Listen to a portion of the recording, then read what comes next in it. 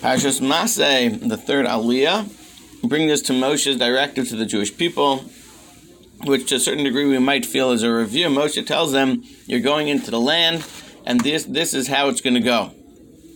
Now, Rashi explains that when Moshe does this, it's because he wants them to know that in crossing the Jordan River, it's with a condition.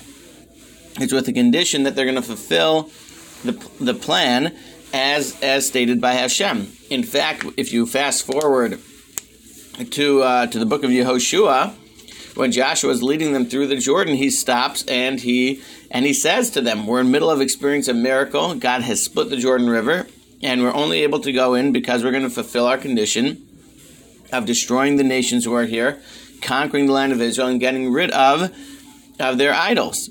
Interestingly, the word the Torah uses here is an even maskis, and that describes the way the idolaters would have special stones on the floor that they would bow in front of, which is why, just an interesting note, why we today, when we bow on the floor, we always put something between us and the floor, that it shouldn't look like idolatry. But Moshe explains this very clearly, that if you don't conquer the land of Israel properly, you won't stay in it. Unfortunately, again, if you read the book of Yehoshua, when they end up not fully conquering it, that's a major factor that we ultimately can't stay in the land of Israel. And so he goes on, Moshe goes on, you'll conquer it, you'll do your thing, you'll do what you need to, and then you will divide up the land to 9.5 tribes, because again, 2.5 have gotten it already. Moshe goes through and he starts to, and we'll see more of this, explaining the exact boundaries. The boundaries teach us a few very important things.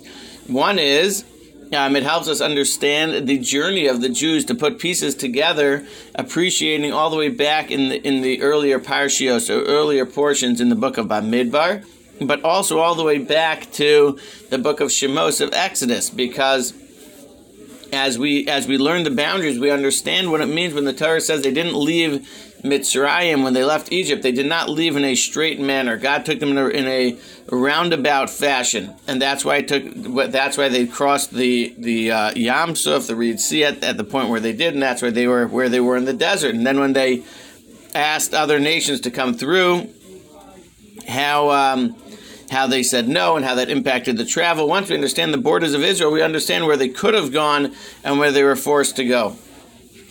Another important thing Rashi points out to appreciate the borders of the land of Israel is that there are many mitzvos that are only applicable when we're in the land of Israel.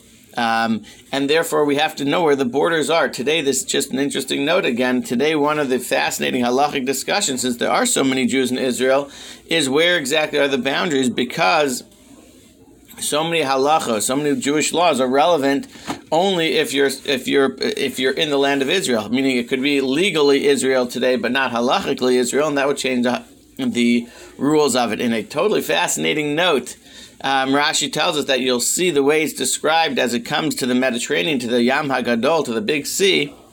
It doesn't say specifically that it ends at the beach.